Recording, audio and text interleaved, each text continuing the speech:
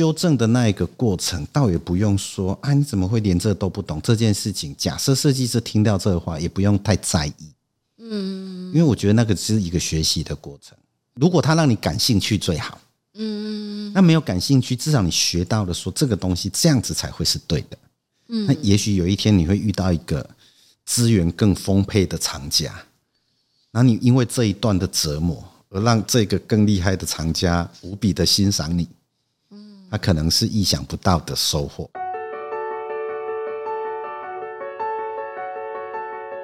畅谈嘉义大小事，一起聊进心坎里，让我们整天在一起。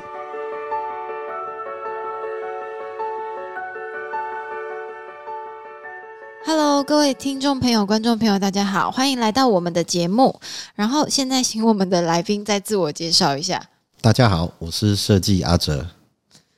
大概开讨论赶快是，那个可以请那个录音师帮我们，就是之后就是剪一个一样的开头，然后我们前面就不要讲，直接从重点来。黑妹，这样子是不是要设计一下啊？对不对？我们的主题都是在扣设计。我想要来延续我们上一集的一个话题，就是最后的那时候，其实有大概讲到，就是说，设计除了设计自己本身之外，他后续如果要进入制作，把这些东西成型，你说你们那时候都还要去拜托那个印刷厂啊，然后之类的，可以先跟我们聊聊这个区块吗？因为其实我自己本身啊，对于这一个区块的感受，也在这几年觉得特别的，就是我觉得它很重要，可是它好像。因为我们有时候会有一些年轻的设计师，然后他好像又在学校的时候这一块是没有被讲说是很重要，所以当他们开始出来真的进入设计公司上班的时候，或者是开始真的自己出去接案的时候，其实他们基本上都还是会遇到类似这样的问题，就是我把东西设计出来了，可是当我要把它做成成品的时候，那又是另外一个想象。我简单讲一下用到电脑的设计领域大概有几种工作，一个就是平面设计，再来就是跟电脑能够做的事情，比如说网站、网络 UI， 再来就是制作影片的设计，不管你是做剪接、影像、影片工作者，那它会有几个不同的地方但是最主要是它产出的结果不同。我们从平面设计讲起好了。平面设计它的终点，这个成品90%都是印刷品。那大图输出我先归类在印刷品虽然它中间有很多的结构是不一样的，因为它只有一道工序嘛。我们以印刷制作物的平面设计师会遇到的问题来看，这是第一个比较容易先讲的事情。以前我记得我第一台电脑萤幕可以工作的，好像有点太久了，20几年前那个时候好像是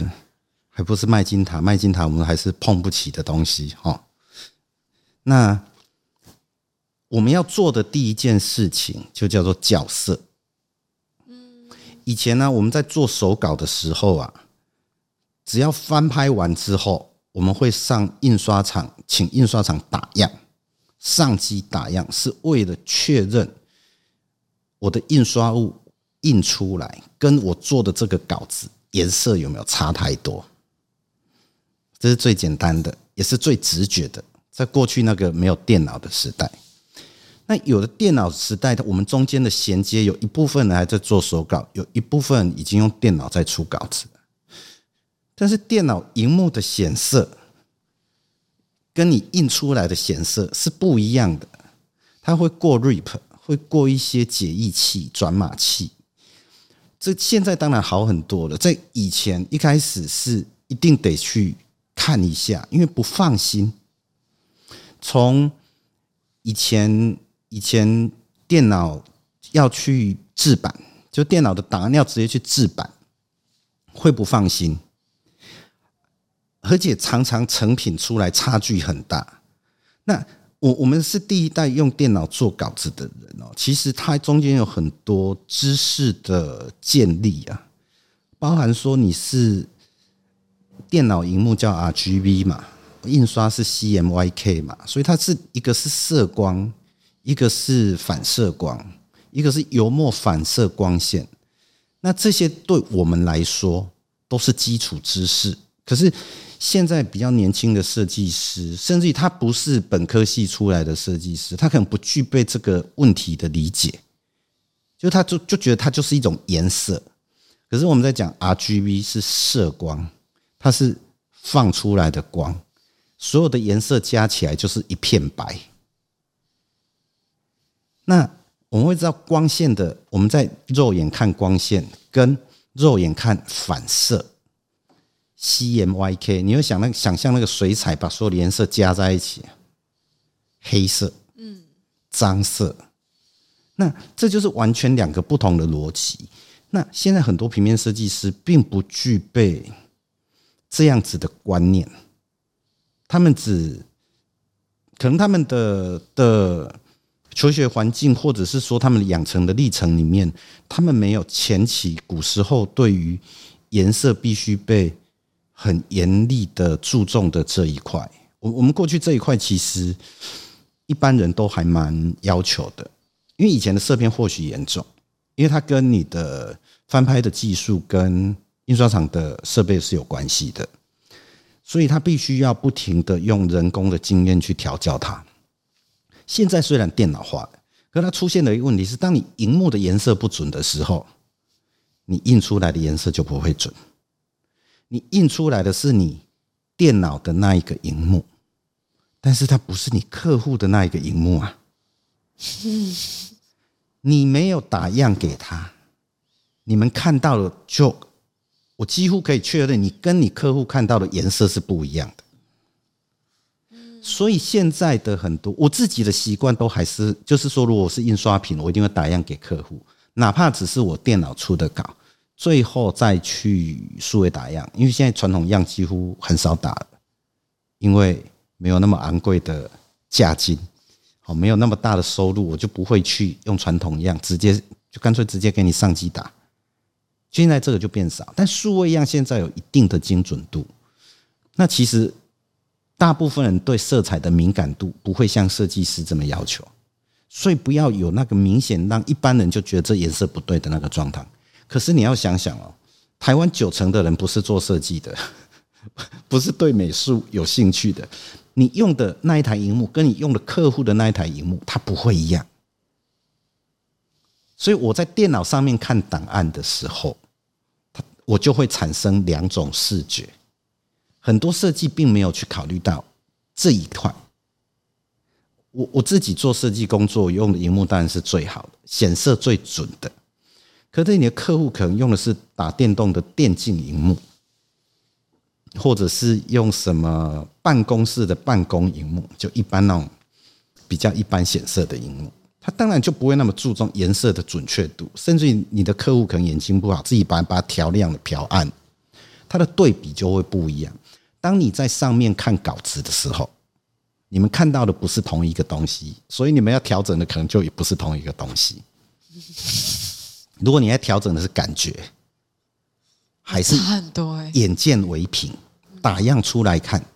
比如说好了，我今天要做一个包装盒，你总不能把它摊开给你客户看，我就会把它印出来折成一个盒子给客户看。纵使这一张纸不是最后的那一张纸，你也要让客户知道说，我这样子在看这一张看这个包装的时候，它是长这个样子的，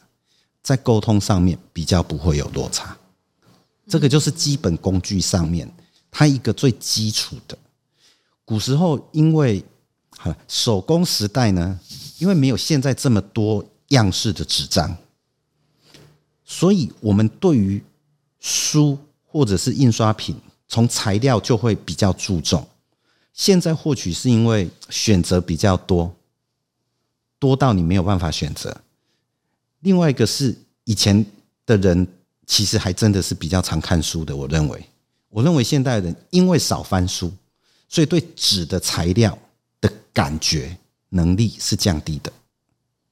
一定时常在接触纸的人才会知道，哦，这张纸是温暖的，这张纸是厚实的，这个纸印了什么油墨之后，它看起来是舒适的，印了什么图片看起来是舒服的。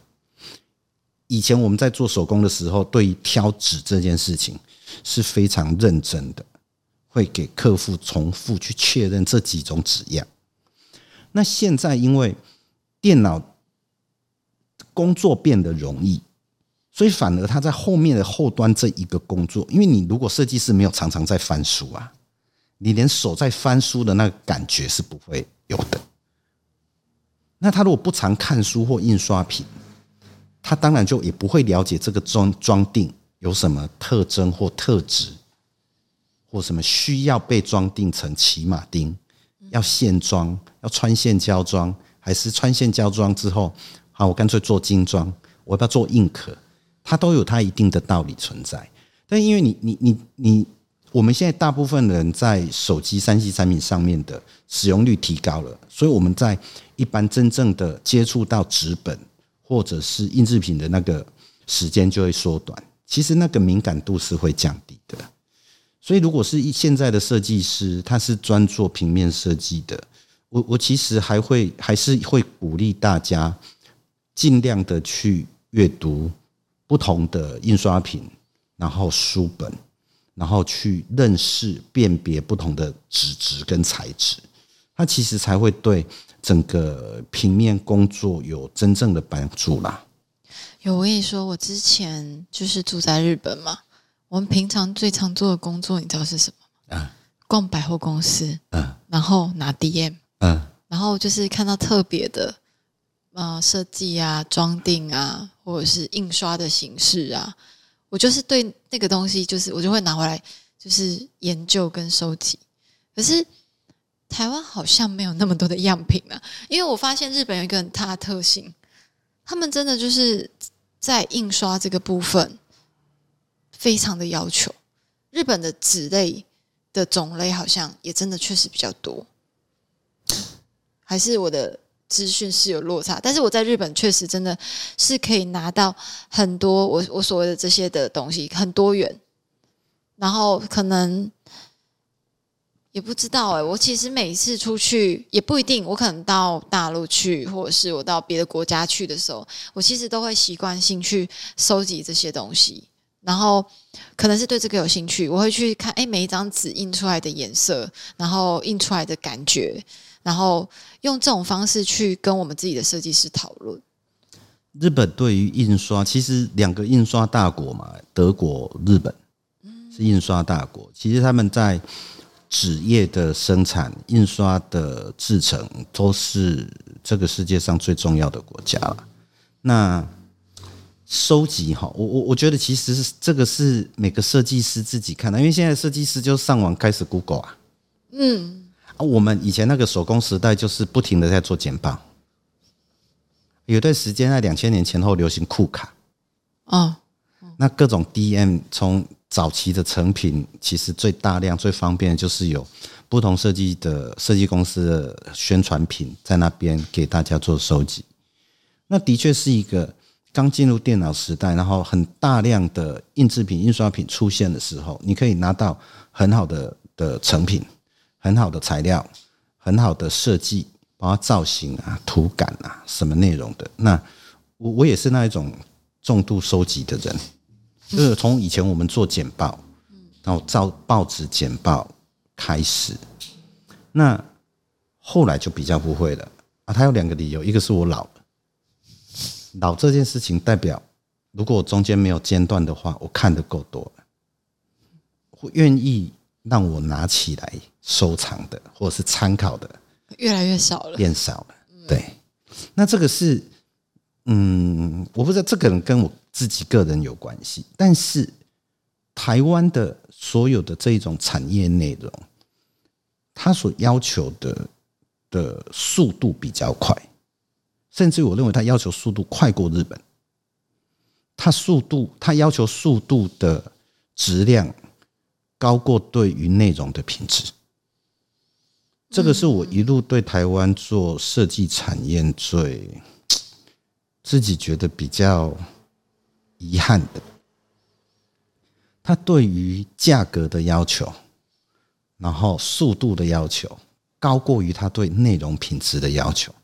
他可以为了速度跟钱去放弃品质啦。我们很少，我们真的也有过遇到客户是为了品质可以放弃钱跟速度的，有还是有，不多。所以我们会发现说，当我们市面上所有的印制品，不管我们在便利商店也好，不管我们在书店、百货公司看到的宣传品，它渐渐的已经比较不愿意让人家拿起来收藏。有时候拿的那个传单，卖房子的也好，卖房子的那个都是很大量的钱在做那种宣传，拿了你也只是因为不好意思拒绝他。如果它今天是一个程度很好的设计物，我们其实会愿意保留的。所以其实我的直觉没有错嘛，因为我真的在台湾比较少会遇到我可能真的会把它留下来的东西。就是因为我们看的也比较多，我们过去也有在收集，所以我们有在经过一定程度的研究，所以你不会重复的保留你已经有的东西。也就是说，当你看的越多，然后你收集的越多的时候，其实你愿意再新增的会变少，那是一定的。那只是说，对，我们到日本去，也的确发现日本可以收的比较多，但是也不是说我们不够好啦，或许就是说，我们文化不一样啦。我们现在停留在网络的时间上，可能真的都太长。然后因为另外一个是，现在很多单位其实也都已经放弃了传统的宣传方法，他宁愿在网络上面做广告，所以我们会一般领取到或拿到的这一种宣传品，它可能质量也都在下降当中。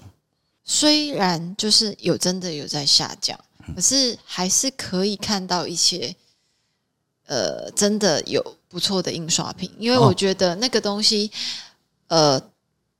实体的东西摸起来比较有温度。我刚讲是讲一个大概普遍的，对，这个是没有问题的。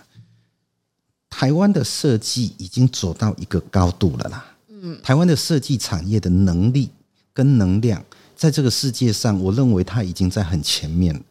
所以我们在台湾当然可以找到很多非常优秀的制作物跟印制品，这个是没有问题的。但是我总希望整个国家的对于美感的要求，它可以遍布在生活里面每个角落，越多越好。因为你是在做设计的啦，对这个东西当然会有你的期许跟你的希望。那刚刚再回到我们前面那个问题里面，就是平面设计的部分。是你刚刚说，其实我们现在是习惯，你的部分是习惯会去把它印出来。其实我也会，我说真的，其实我们会接触到很多设计师。那因为其实几年前我可能对于这个方面的敏锐度并不是那么高，可是当你创业之后，你开始需要这些东西，你变成老板之后，你开始知道，它会代表你的公司的形象，或会代表你公司要给客户的感觉，或者是给你客人的感受。那我们可能对我们自己的东西有一定的期待，那我们就会开始去了解，开始去学习，开始去看，然后看你的设计做了什么东西。那我确实就是我之前也一直有跟你聊过这个问题，我常常就是在跟设计师沟通的过程中，我有时候都会觉得少了一些什么，但是我们一直会找不到那个点。尤其你也知道，那个我们家有一个最难过稿的人，我每次其实都会把它拿出来当一个很典型的例子，跟人家探讨，因为他总是跟我们说的东西是很虚无缥缈的，可是我们也不是只有在他身上遇到这个问题，确实很多人身上都有遇到这个问题。那我在几次这样反反复复来来回回，发现就是说，他可能永远都过不了稿，就是我们设计师做出来的东西，他永远都不满意，然后他就会放弃做这件事情，他宁愿不要。这是我们家那个的个性嘛，比较艺术家性格，我觉得是这样。可是在某一种层面之后，我又开始知道的原因是因为，例如说我们今天做市集，我们做课程，假设说我以他最近的兴趣来谈，他喜欢古物嘛，像这个场域的所有的古物，这个东西它会有它的功课，就是会有属于这个藏家的功课，就是可能这种东西只有内行的人才懂。但当我们想要做出一张有内容，然后又不会让人家觉得就是好像你们只做表面，因为他很需要的是对于某一些像我以老物或古物或古董来讲好了，他希望可以稿件是可以有精神的。可是你知道吗？我跟设计师就说，老板希望你的稿有灵魂、有精神、有这个东西。我想要问你，这个真的是我很大的困扰。但是我相信很多人一定也会有遇到同样的问题。大部分设计师做稿子都不是为自己啦，9成就是为业主嘛。另外1成就是为现金。有一些人是9成为现金啦，这个先不提。我们要先明白我们现在设计的这个标的物，这个 target 到底是什么。如果我的这个设计物要过关的这个方法，就是这一个人，这个窗口的老板的老板，你要确认这一个人他要的东西。如果无法确认，或是就是会形成一个说这一关永远过不去的那个状态，设计师要有这个把握。我相信设计师稿子丢2次之后就会知道适合或不适合。那设计师要读很多内容，我认为啦，就是说你要了解你稿件的他给他需要什么。真的就是不是只，因为现在有很多设计师，他觉得他只要会，这不是不对的，不是，这不是的，对不对？那个就是美工啊，那不是设计。如果你要做美工，是一个任何人都能取代的工作，那他应该不值，他就是会有一个比较低的底薪啦。因为如果设计的内容不经过思考，那其实它就是一个工序而已啊，是一个电脑操作员。那我们讲灵魂这件事情，当然它就又跟你的经验跟阅读的知识有关嘛。所以我现在说，我的目的是要达到那一个目标，这个目标是老板的那一个想象好了。所以我要很清楚的知道他想要什么，哪怕他要表现的是精神，我要用我的方法知道，从你的嘴巴听到你把精神具体的讲出来。因为我的设计不是跟你做心电感应的，所以设计要有个能力是跟人沟通。如果发现这个人完全不能沟通，其实设计要知道要逃，要放弃，因为你可能会陷在那个泥淖里面，你在很接近终点的位置一直走不出来，就差一点点，可是差这一点就差了99分，你只完成了1分而已，99分是那个终点。对，这个要有沟通的技巧。另外一个是，如果你没有办法理解他，那你不能说服他往后退，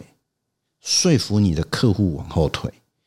客户要往后退这一件事情，一定要让他明白。也是我们上一次有大概提到过，就是说，客户可能只知道他要的感觉，他没有办法具体的了解他要什么。画面、造型、颜色、大小字，它就是一个感觉，美感的感觉，甚至于它跟那一天的精神、情绪、遭遇有关，这个都不是设计师能控制的。所以尽可能的要以能够沟通到理解这一件事情去当做那个目标。有一些人是因为我很熟识这个人，我知道他的口味，我理解这个稿件的内容，所以我跟你前期沟通的时候，就让你看一下我的初稿大概是这个内容，跟你谈我这个方向好或不好。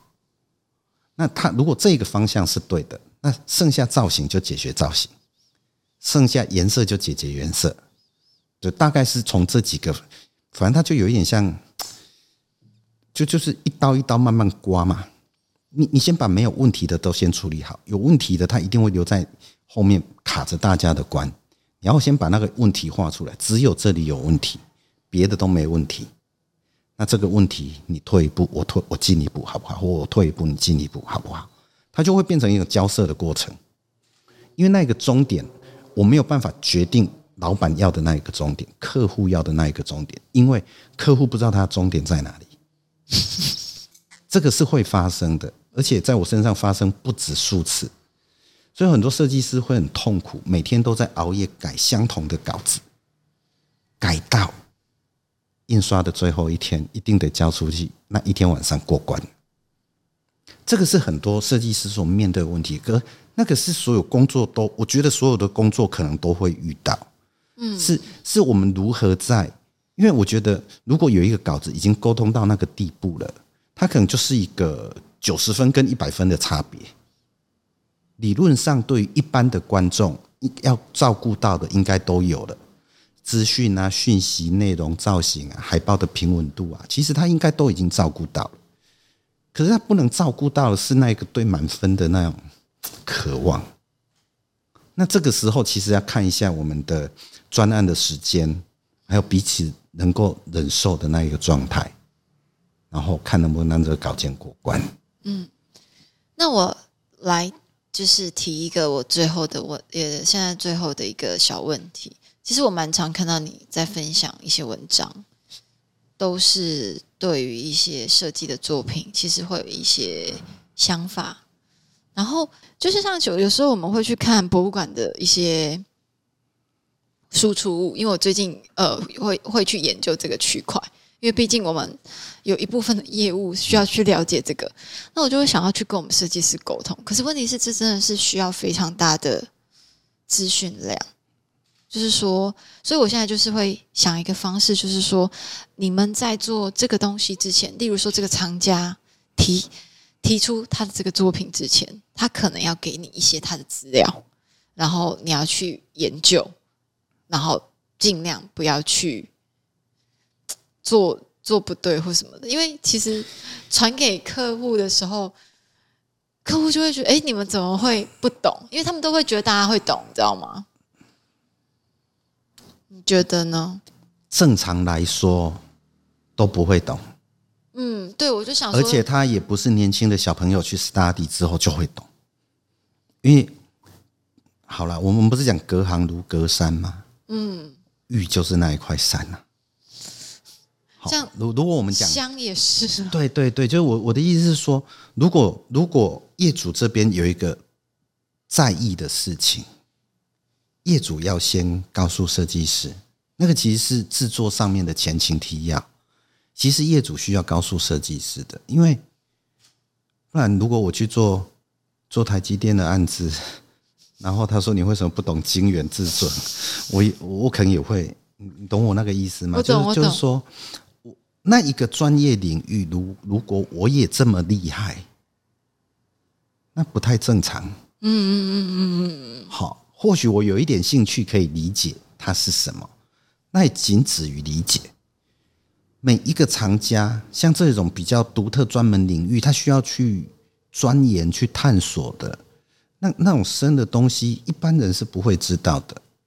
所以其实应该是说，虽然业主因为我们通常在台湾嘛，业主他其实有时候不太会主动跟你讲这些，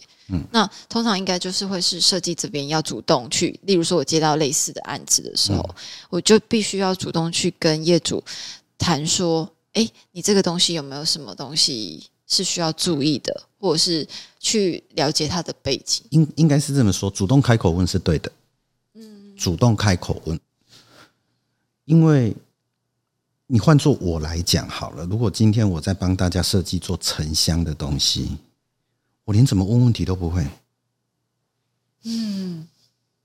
这个就是一个很大的问题了哦，就是我怎么问问题可能都不会。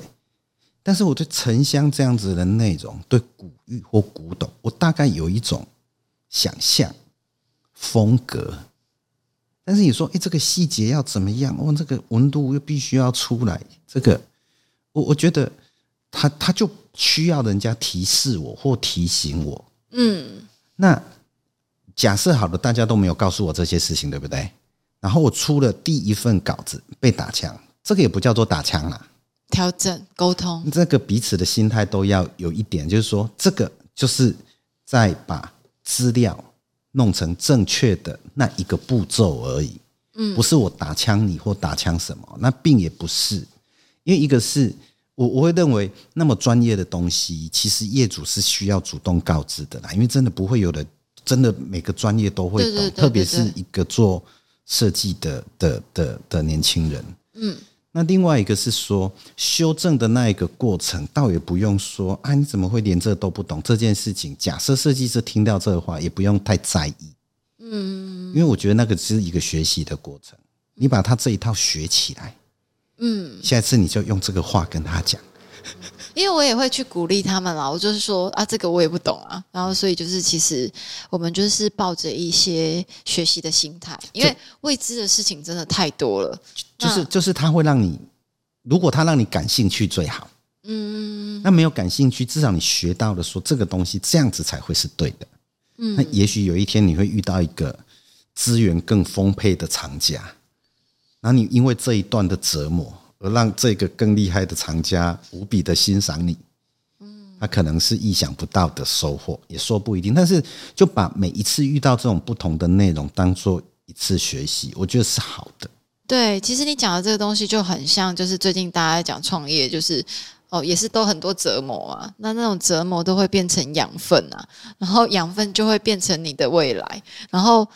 确实真的就是有还蛮多人就是因为这些，他也没有预设说他之后会遇到什么，但是你刚刚讲的这个案例，其实我们大家其实真的身边都有遇到过，就是我当下虽然因为这件事情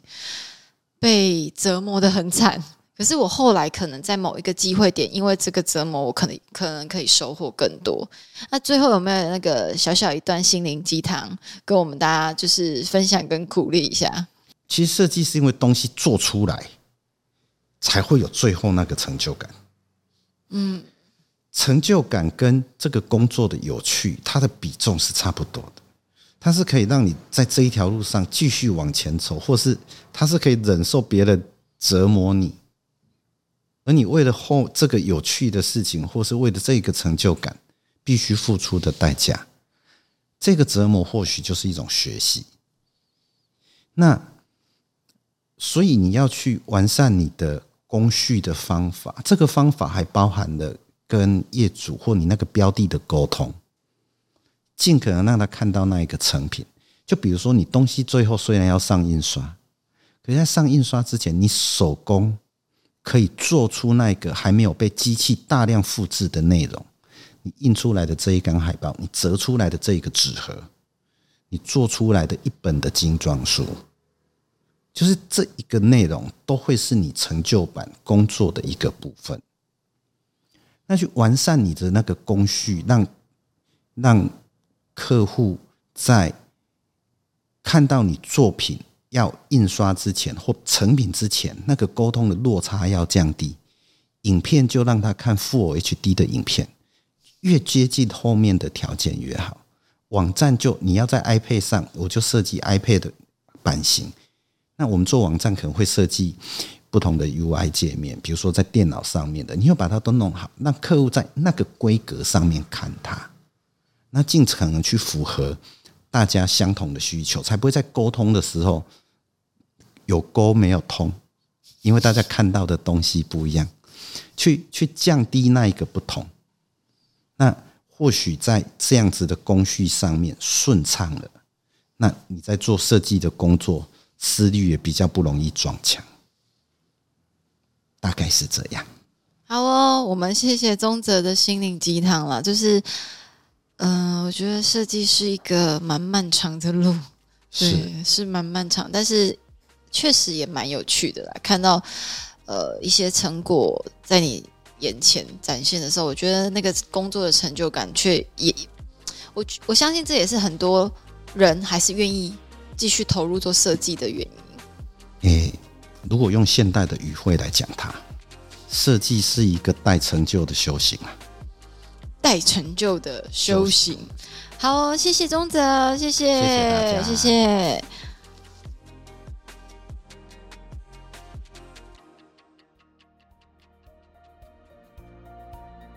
我们生活的事情上太多杂事了，